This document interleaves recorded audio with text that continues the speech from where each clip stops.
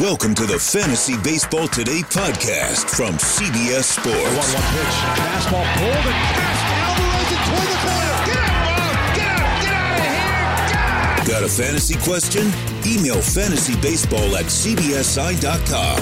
Get ready to win your league. Where fantasy becomes reality. Now, here's Adam, Scott, Heath, and Chris. Well, good morning, friends. Welcome to Fantasy Baseball Today. What a busy night in baseball. Scott, it was such a busy night that I don't even have time to be worried on what's normally a Worryometer Wednesday. It is just a happy, fun baseball Wednesday. I like it. Worry is generally an unproductive emotion, Adam. I think we should be, concerned, appropriately concerned, but for the most part, should feel good about what we're doing. Being concerned is less severe than being worried? Yeah, concerned, invested, maybe. I don't know. All right, worry's not good. Well, listen, we had Trey Turner hitting for the cycle.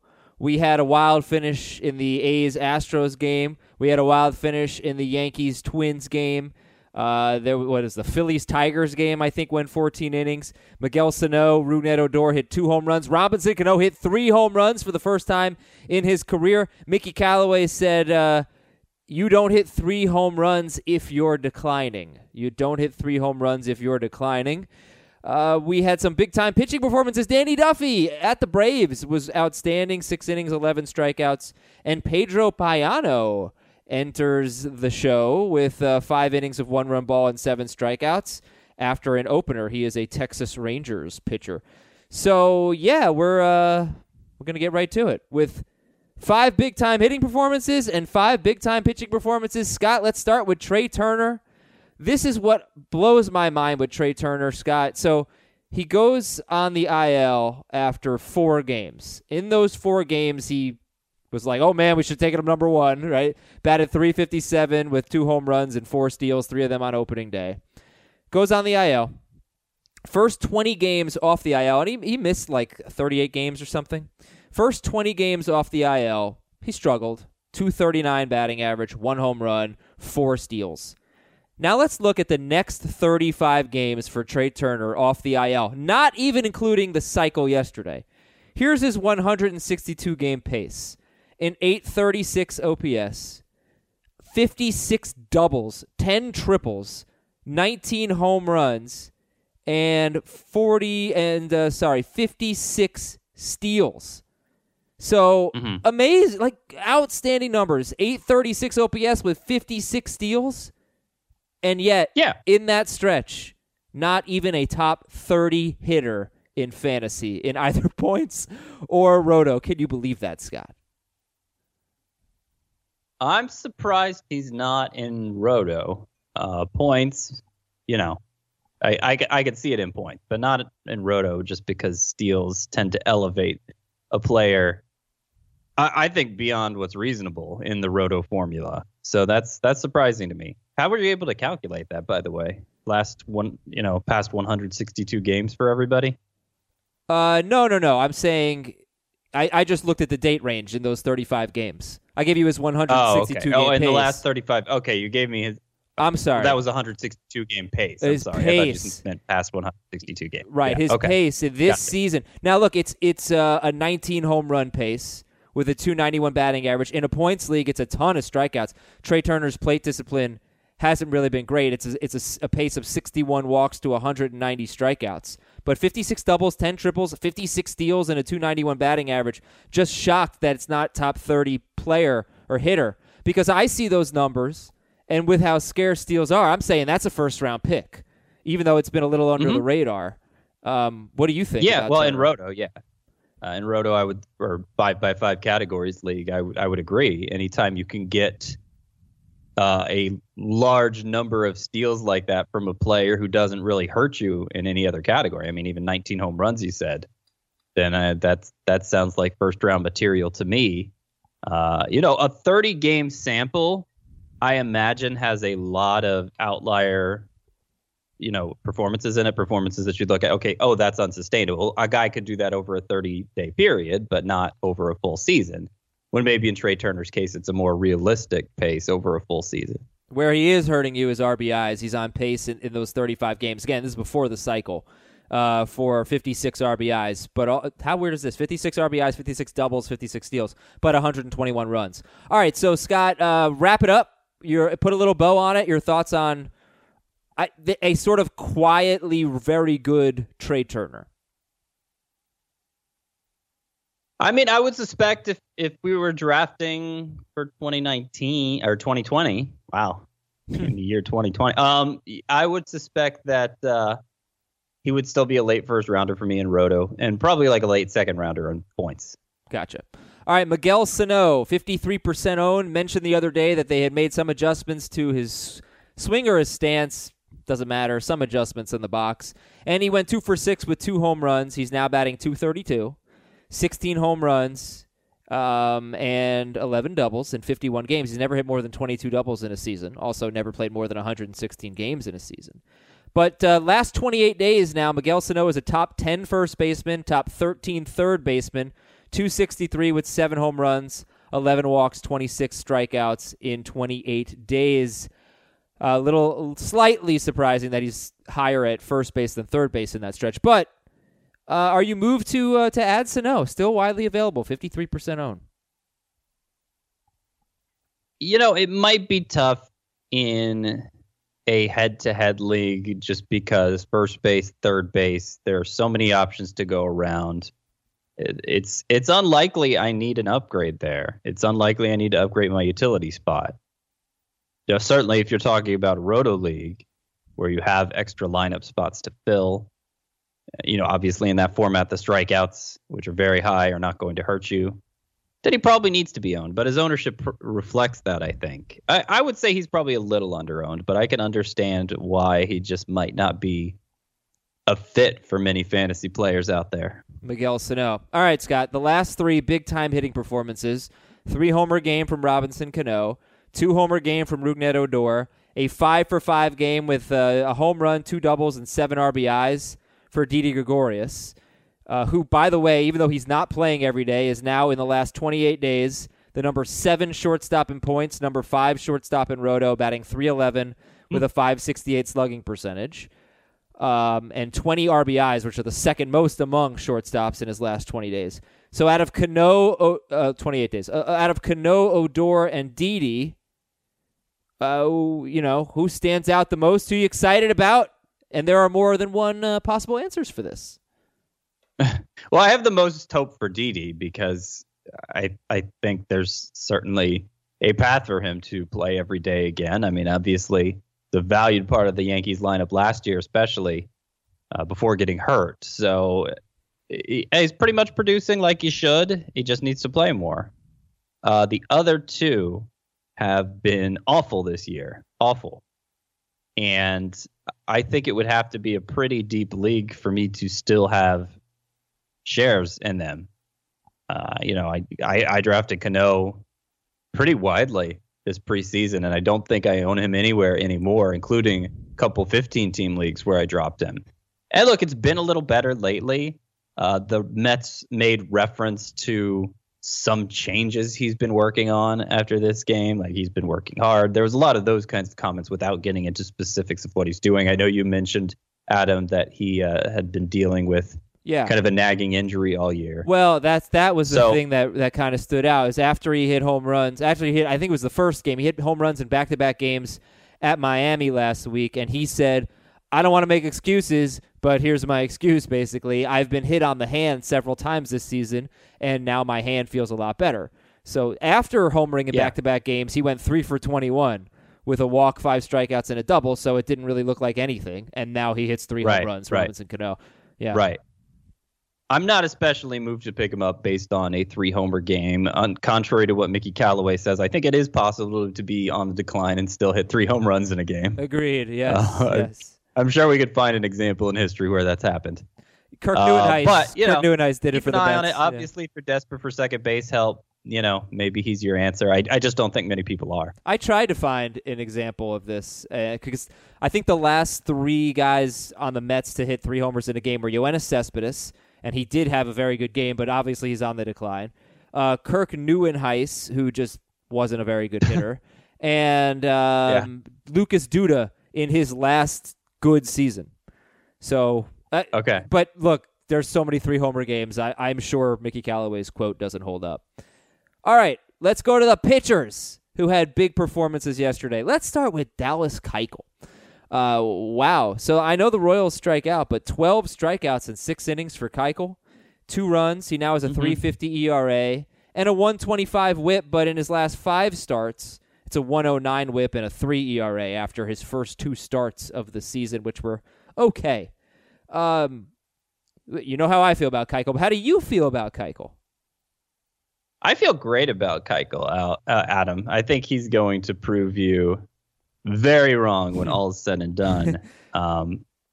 Like his 3 starts prior to this one, the strikeouts weren't very high, and he's not a guy who needs a lot of strikeouts because the ground ball rate is so great. But the swinging strike rate was solid for 3 starts prior to this one. Then obviously it was great in this one.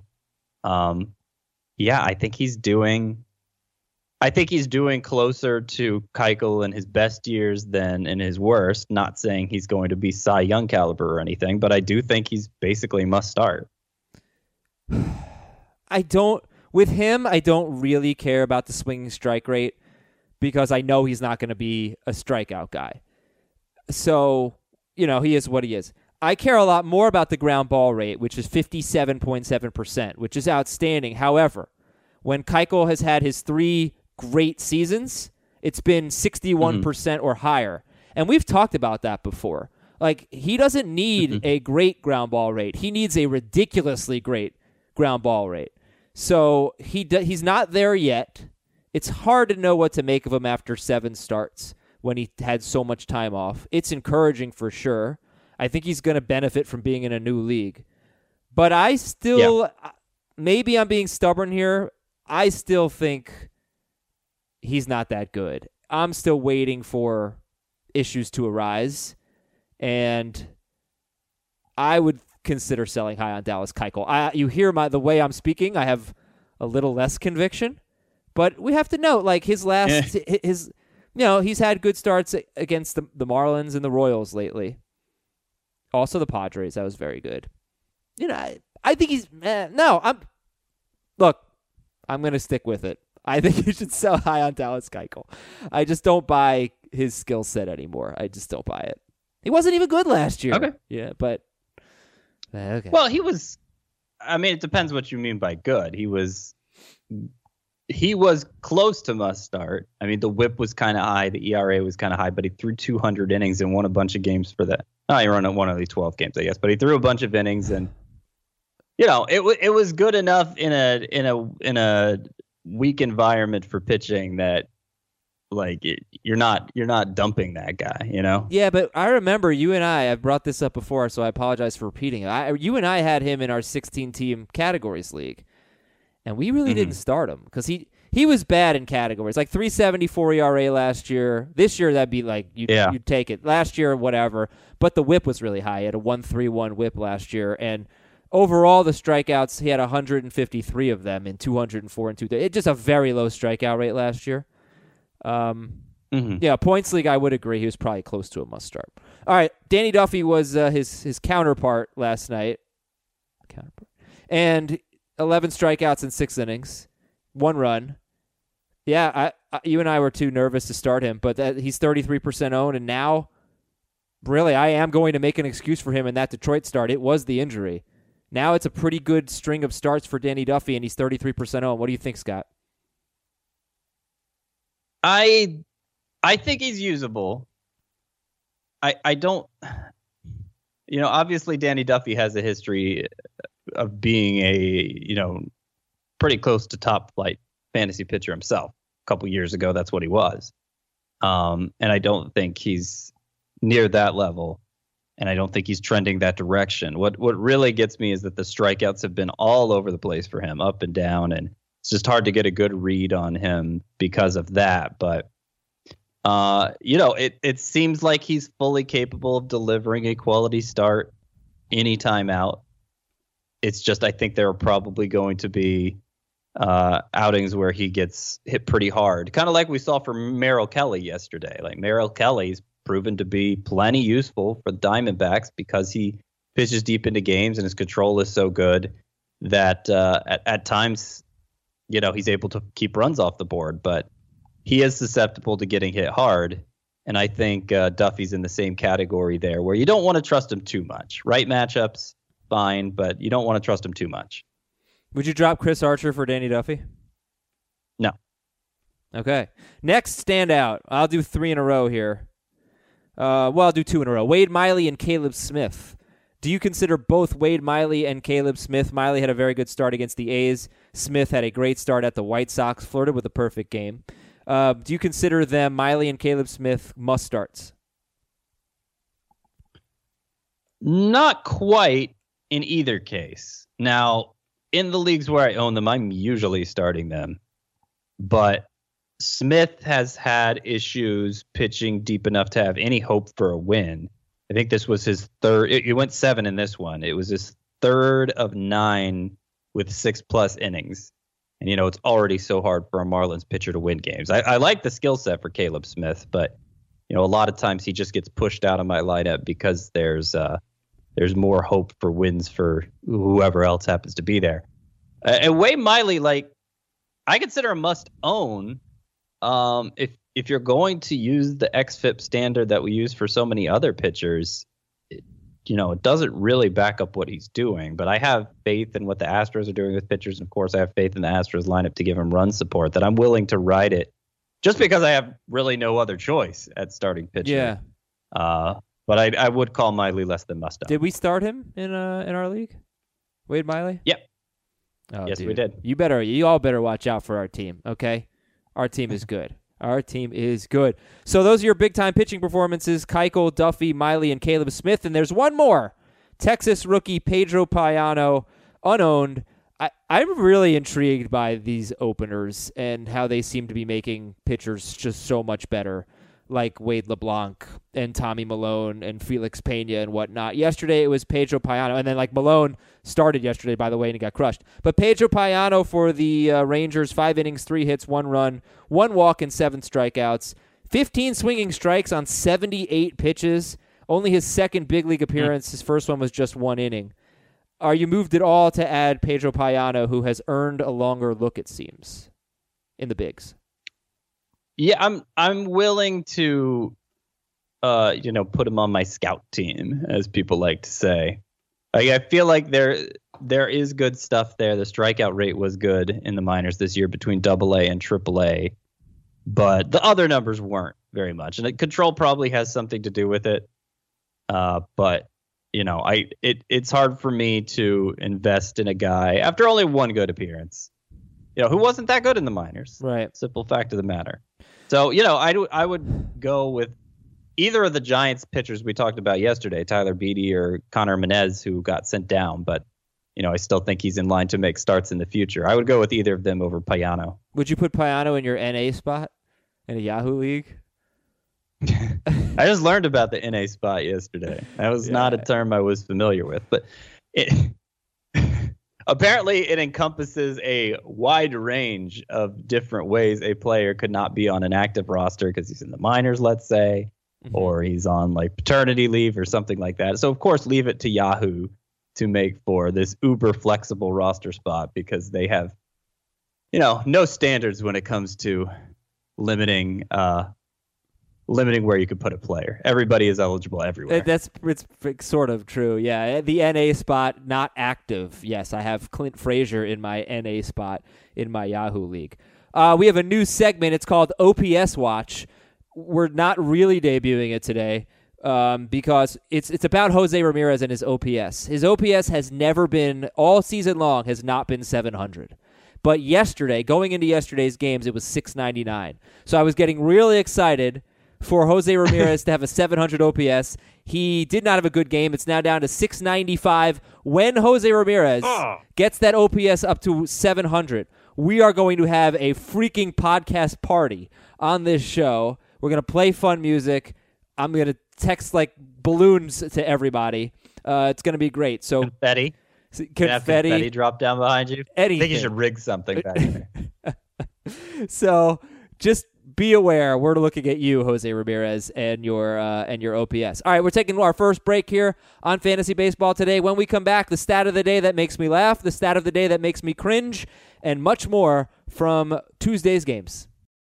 Live Nation presents Concert Week. From now through May 14th, get $25 tickets to over 5,000 summer shows. That's up to 75% off a summer full of your favorite artists like 21 Savage, Alanis Morissette, Cage the Elephant, Janet Jackson, Meghan Trainor, Peso Pluma, Sean Paul, Sum 41, and many more for way less. Grab your tickets now through May 14th to see all of the artists you love all summer long for just $25 each. Visit livenation.com/Concert Week to buy now. That's livenation.com/Concert Week to buy now.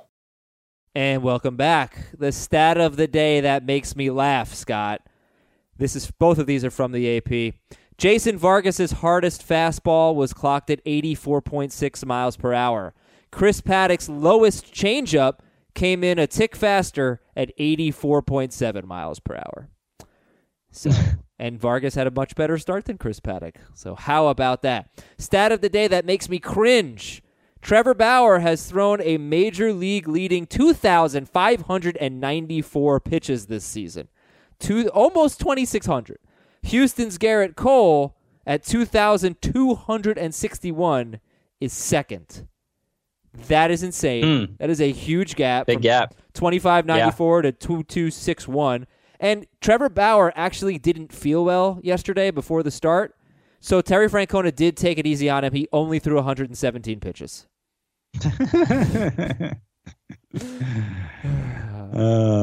I'm sure if Trevor Bauer suffers an arm injury at some point in the near future, you will pound your chest and say, I told you so. And, I think there's a high probability of that because I think there's a high probability of that for every pitcher.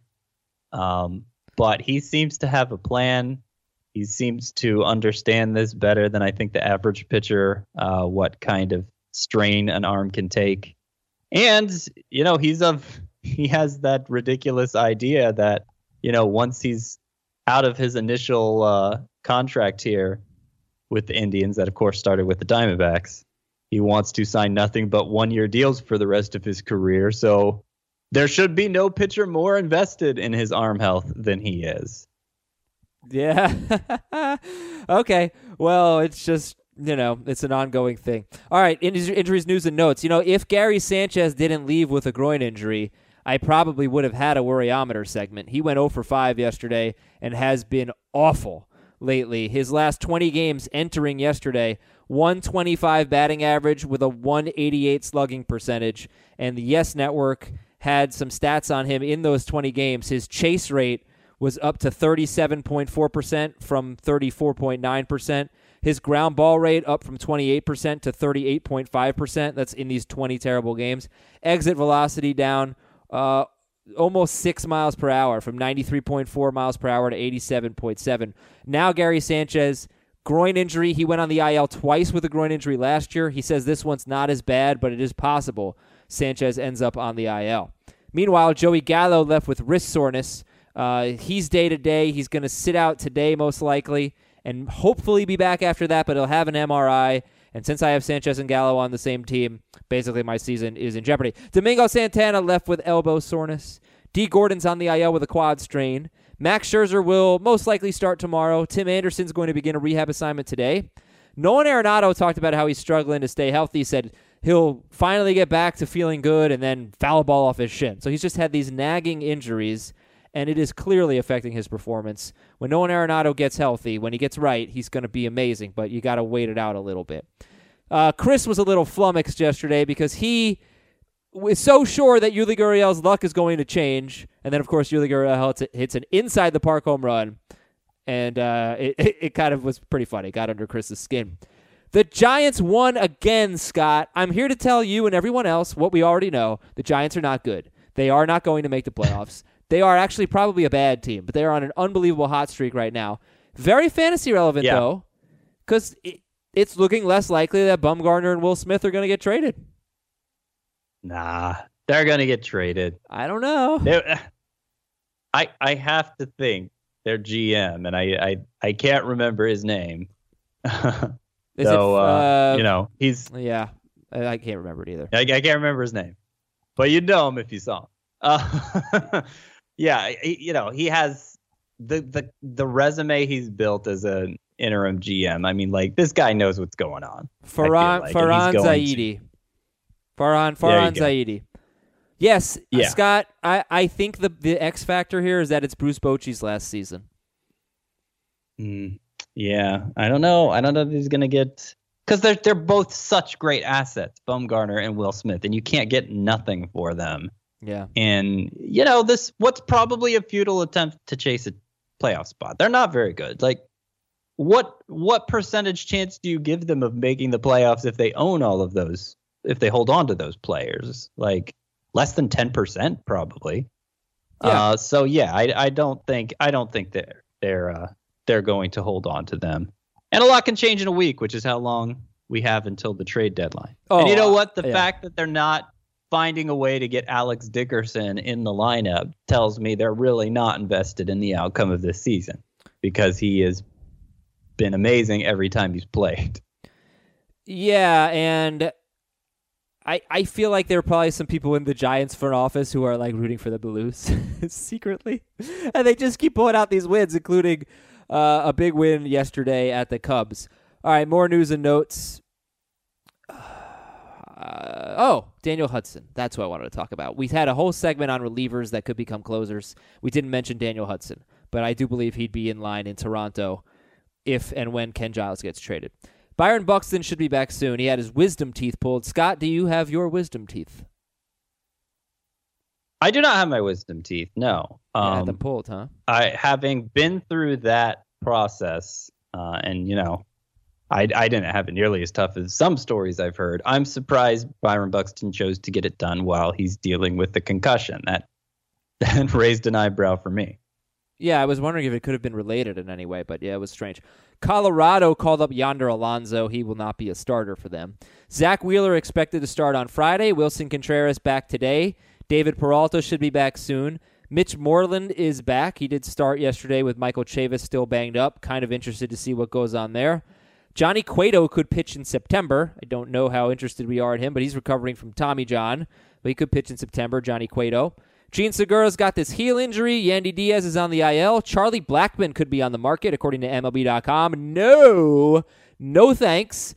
Please stay in Colorado, Charlie Blackmon. The Rays are struggling. They are 43-43 since beginning their season at 14-4. They are now in third place in the AL East. They are outside of the wild card race as well. Looking in.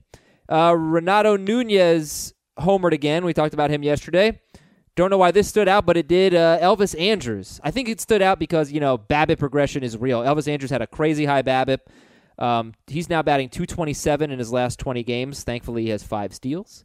And Jose Altuve stole his second base in 5 games. That is a good trend. Let's hope it continues. Scott, here comes a segment called Darno He Didn't. Travis d'Arnaud homered again. Your thoughts? Darno he didn't. I know, right? But he did. That's the thing.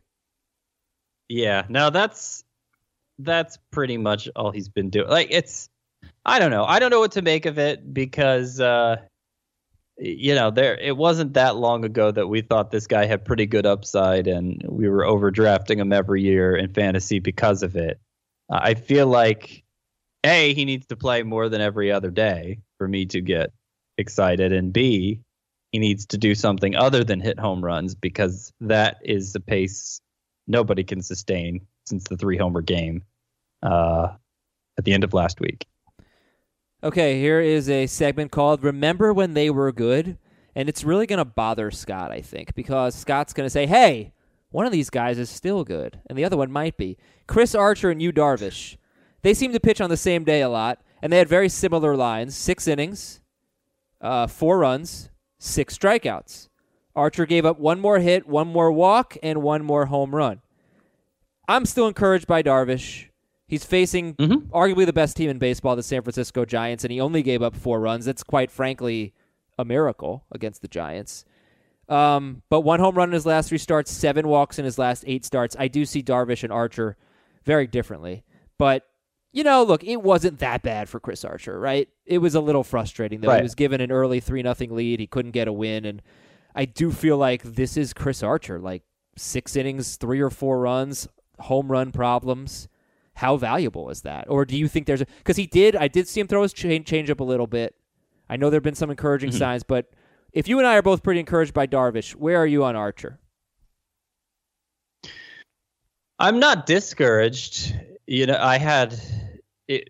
It was weird because I first got an inkling of how he performed in Twitter. I saw a bunch of people complaining about how bad Chris Archer is, and I thought, oh no, this must have been an ugly one. And then I look at the box score and I'm like, oh no, it's 4 earned runs in 6 innings with a strikeout per. That like there's nothing wrong with that. Well, there is. I think it's well, okay. So it's kind of interesting. We got called out for this. In general, if you did 6 innings, 4 runs every start, you'd be terrible. Mm-hmm. That'd be a 6 ERA, right? If that's like your bad start, there's still enough encouraging stuff there where you could say, all right, 6 innings, 4 runs, it's not good, but we can live with it. I think the problem is there's just too many 6 inning, 4 run types of starts for Chris Archer, or even 6 innings, 3 runs, and it's leading to a high ERA. Very high. Yeah, I mean, it's one of those things where you can, you can create these like mental exercises for you. Like, what if a player hit a home run every 5th at bat, but that's all he ever did? He'd hit 200, but he'd also hit, over 100 home runs. And like, what if a player had 4 earned runs in 6 innings every single time out there? He'd have a 6 ERA, but he'd also probably still have a job because that's keeping your team in the game. 4 earned runs in 6 innings every time. Obviously baseball numbers don't work that way. So, an isolated start like this, I think is fine. It's slightly less than a quality start, even though it is technically a 6 ERA.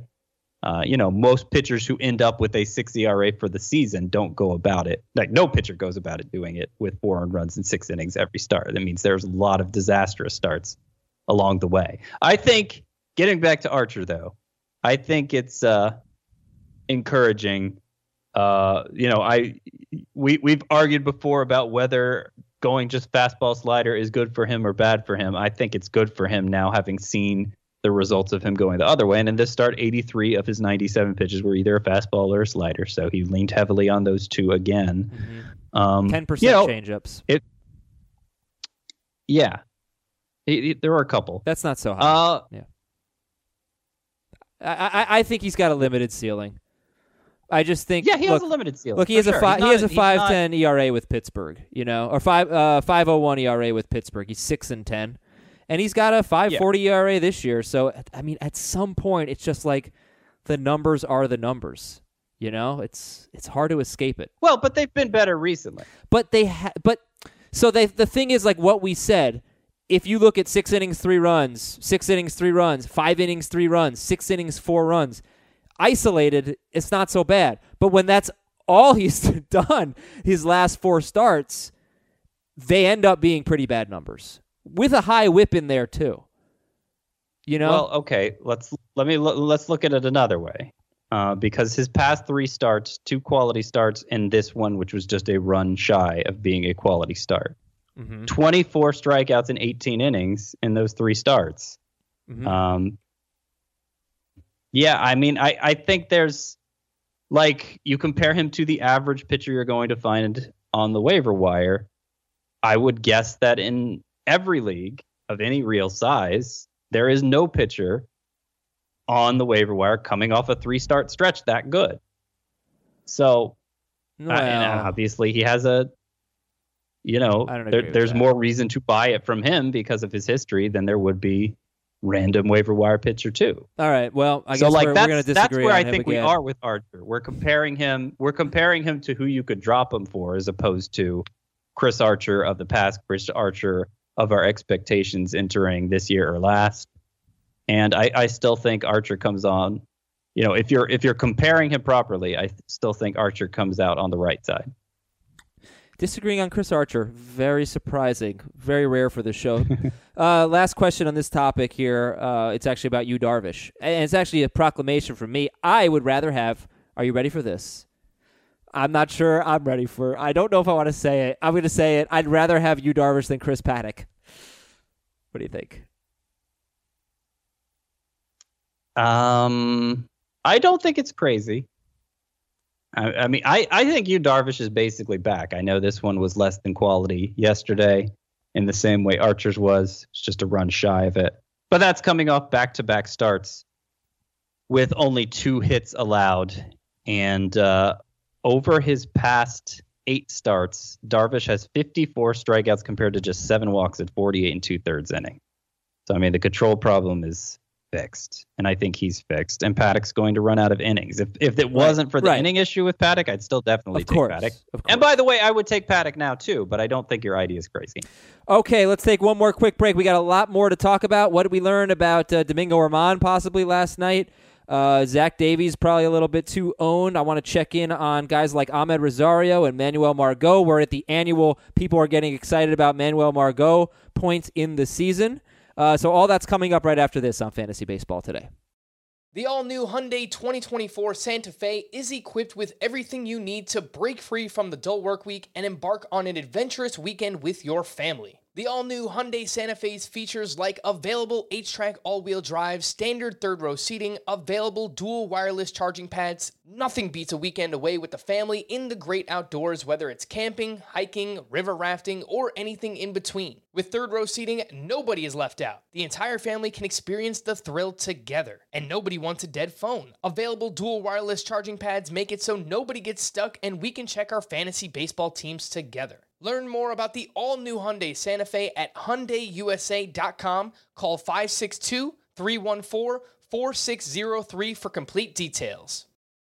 A lot to get to, not enough time, so to borrow a quote from Spaceballs, light speed's too slow. Scott, prepare the ship for ludicrous speed. Domingo Germán headlines the rotation, and Kyle Gibson. Did you learn yesterday that they are not quite good enough to beat or to be started or trusted against the best teams in baseball? I don't think yesterday necessarily told us that. No, I mean, any pitcher, and even the aces, frankly, but certainly pitchers who are less than aces like them are vulnerable to these kinds of starts, particularly in this environment. I mean, Germán just got bludgeoned by home runs. Kyle Gibson's game log looks weird because there was a couple of relief appearances in July.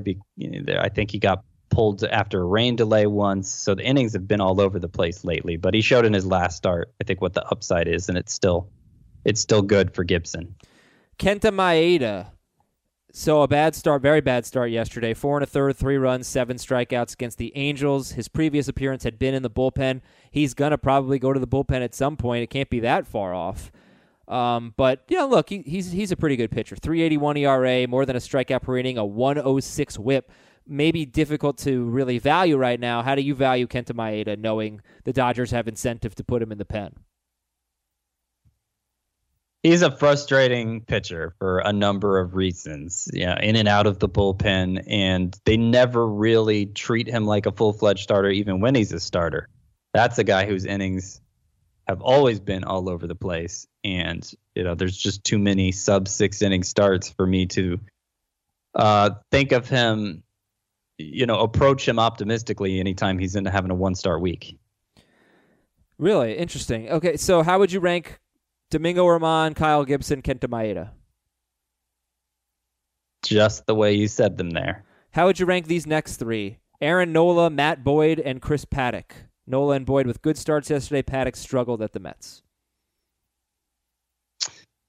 I would rank them just the way you said them, too. Nola, Boyd, and who was the third one? Paddack? Paddack, yeah. And by the way, Paddack I would probably drop behind Germán if we're going to we were. intersect these groups. We sure were. Okay, Paddack behind Germán. Now, listen, I had mentioned it a lot last week. Domingo Germán had beaten up on a very favorable schedule. So I said, this is a big week. Let's find out what he's all about. At the Twins, at the Red Sox. So far, terrible.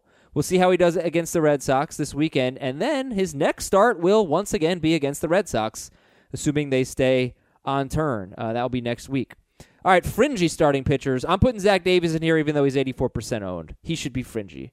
So who do you like from this group? Davies, Merrill Kelly, real brutal start yesterday against Baltimore. Dakota Hudson was okay.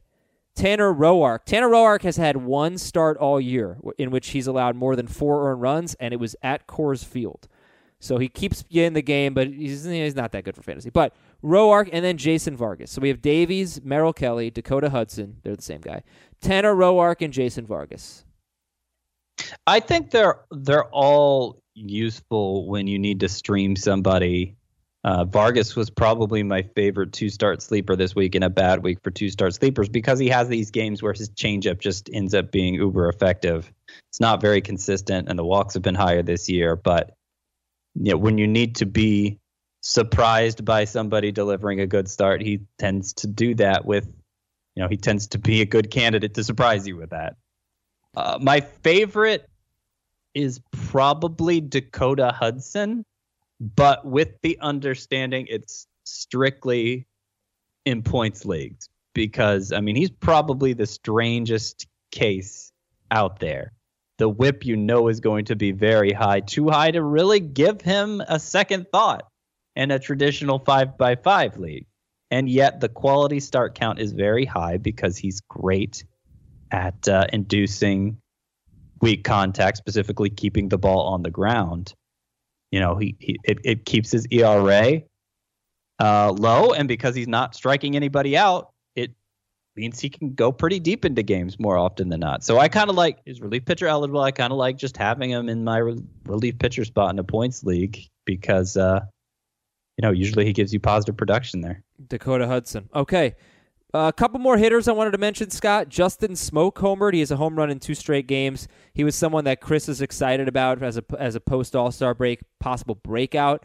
16.4% walk rate for Justin Smoak is a career high. 45% owned. Jesse Winker is 40% owned. Been playing a little more lately because Nick Senzel was a bit banged up. They were both in the lineup yesterday. I think he's going to continue to sit against lefties, but Jesse Winker's been hitting a little bit better lately. Do you think Justin Smoak or Jesse Winker, who are 45 and 40% owned respectively, should be owned in more than 50% of CBS leagues?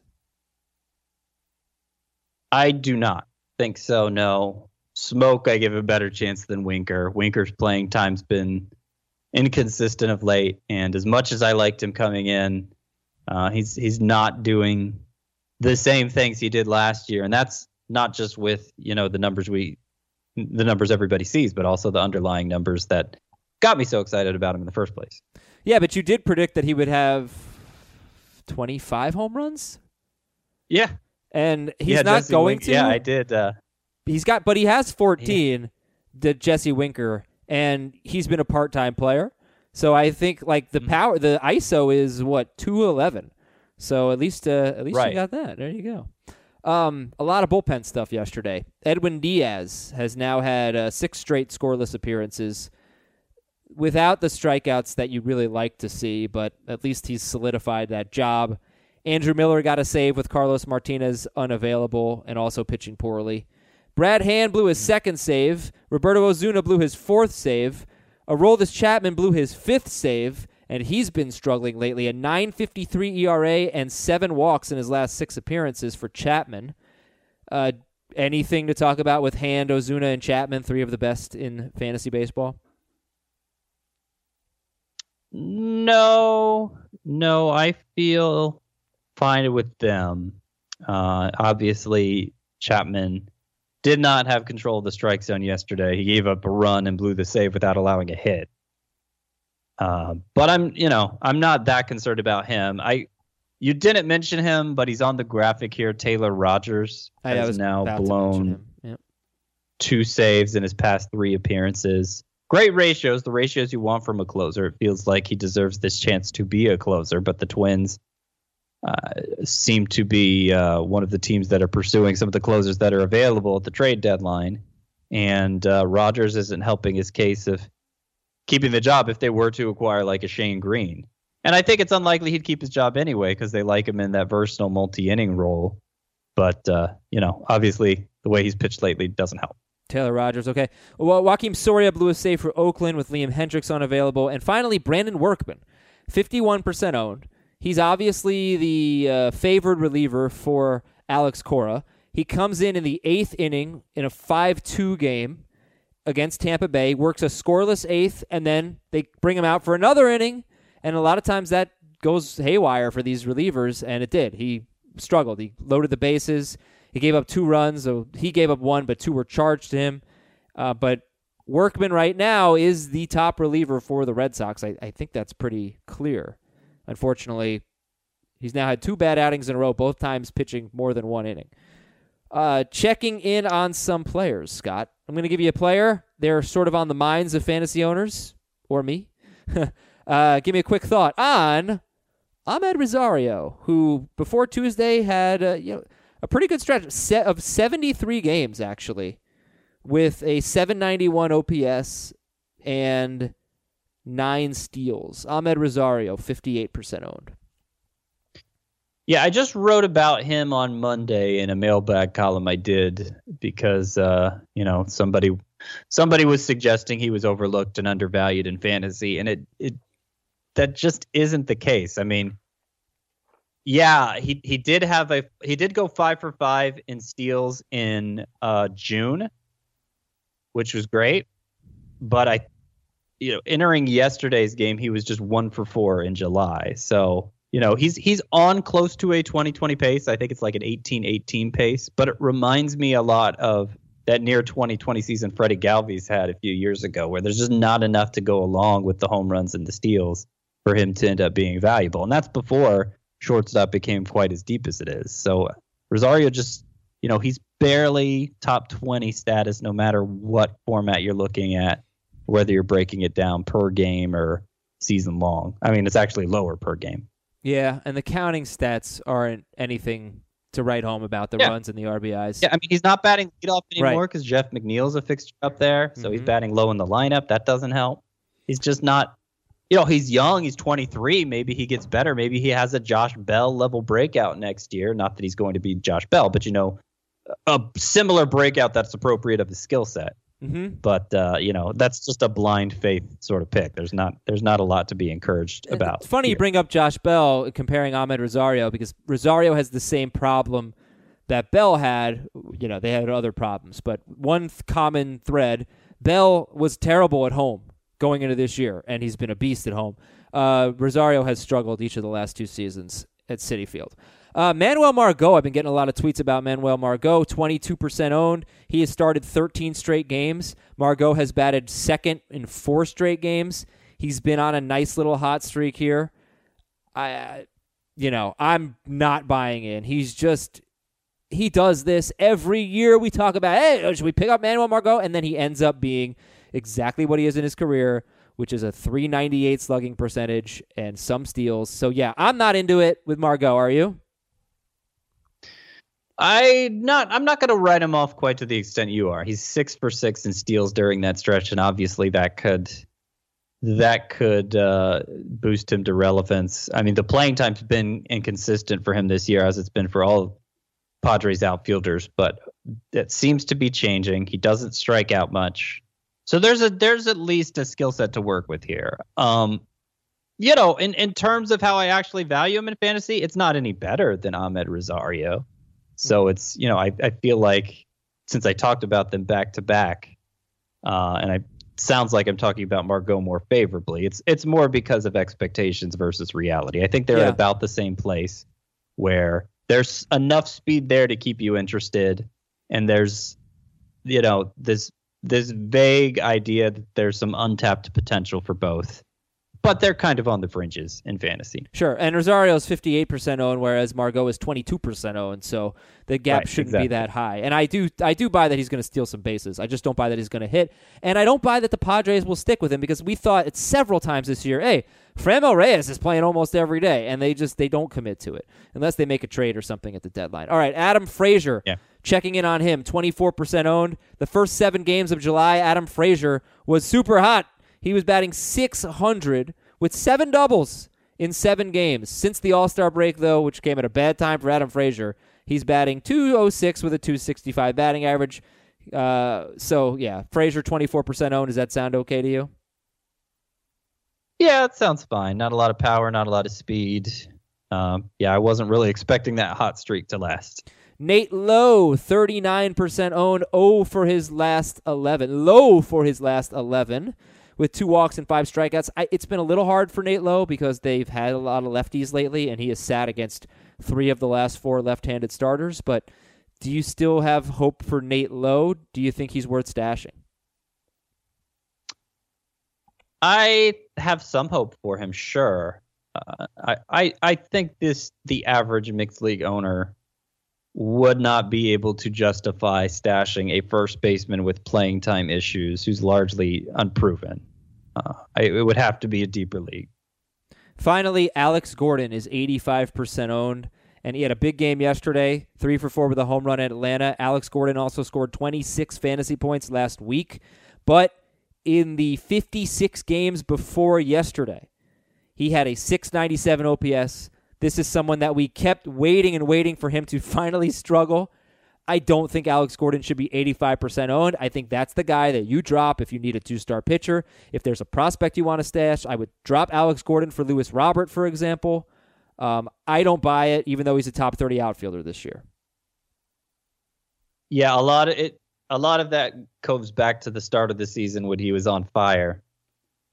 I do think maybe he's valuable in a Nick Markakis sort of way now, where, points leagues, okay, you could talk about using him, but points leagues generally are where you start fewer outfielders too. So it ends up being pretty fringy. When do you think Luis Robert's coming up? Luis Robert, I think. It may not be this year. In fact, I think it's probably a coin flip whether or not it's this year.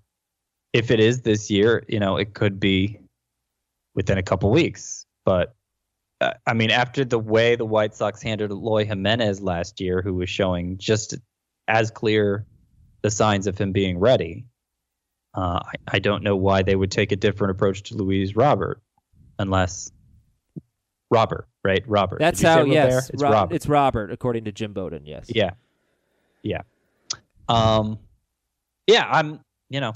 It could just, I don't know.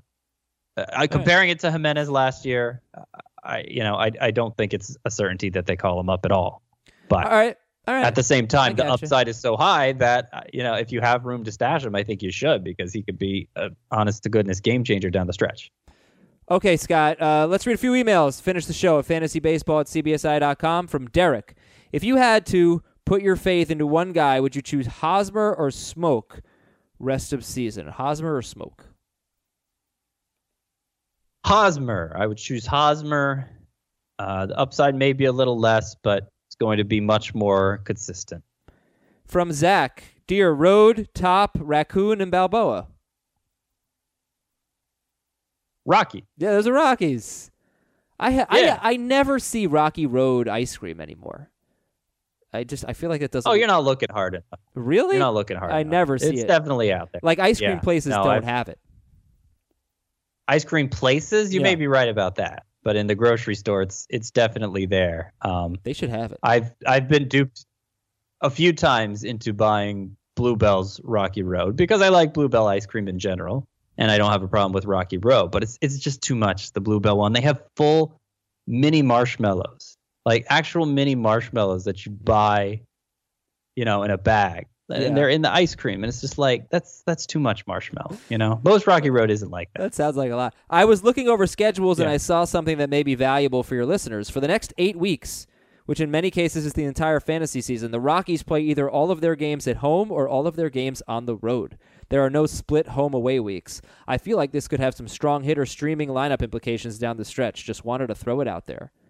That's pretty cool. I didn't have time to double check. I trust Zach, but yes, that to me makes it really easy to know what to do with Ryan McMahon, for example. You will never start him in the all-road games series, or all-road game weeks, and you will start him in the all-home game weeks, stuff like that. I don't think David Dahl fits in that category. I think he still starts. But no, it's interesting. It's good to know. From Matt, 12-team Roto Keeper League, Scott. Would you rather keep Eloy Jimenez or Keston Hiura? We have about a minute left, Scott. Oh man, I hate to throw either of them back if it's a long-term format like that, but I think you got to go Hira. From Mitchell, subject line, Bell or Hoskins? Who would you rather have rest of season, and who gets drafted higher next year, Bell or Hoskins? Bell is the answer to both.